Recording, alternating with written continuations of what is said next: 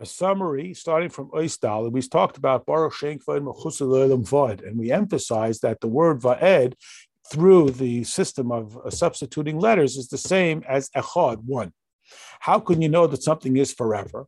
So the story behind it is that when Yaakov Avinu asked his sons essentially to declare their allegiance, they said, just as you only think about the one, Echad, Hashem, we too only think about the one. And therefore, Yaakov was able to say that there would be an uninterruptible, eternal carrying on of Torah. Baruch Shenkva Mechusa Li'olam Vo'ed, forever.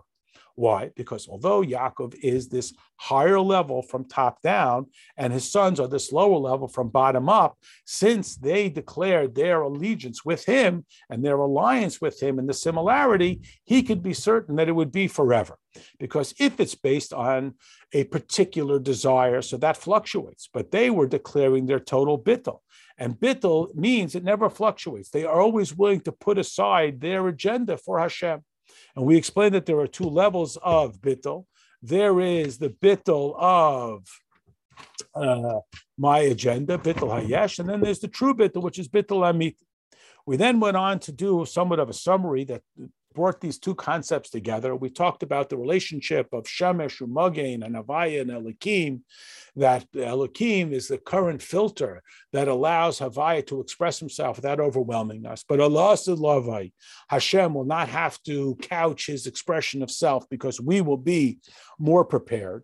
And this is achieved through us coming closer to Hashem, as we discussed earlier in the Maimer, that we elevate our level from halos man, that is our approaching towards the infinity of Hashem, and we can reach even to the level of Toyu, which evokes an expression of infinity of Hashem that is brought down into this world. And along the way, there's the possibility for it to be corrupted.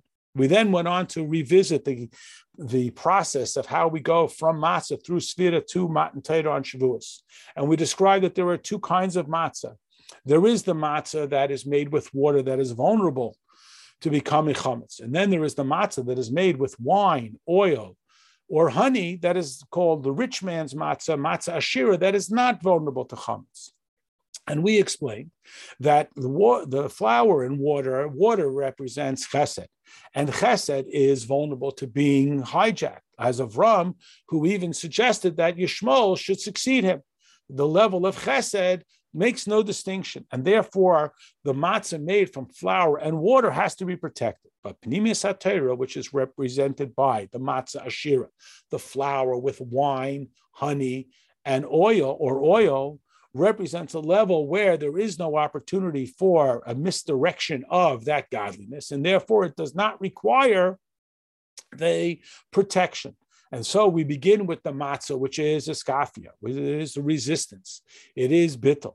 And then we work through the spheres, which is ishapcha, where we redirect the energy such as chesed, which might manifest itself as a love for material things. And we redirect it to become a love for godly things. And then we reach Shavuos. And on Shavuos, we have the expression of Keser. We have this expression from the Father, which is the undifferentiated. We have this characteristic that we even are required to eat chametz on Shavuos, because at that point, we have avoided any misdirection because we have so transformed ourselves through the bittul of matzah and the ishapcha of the spheres.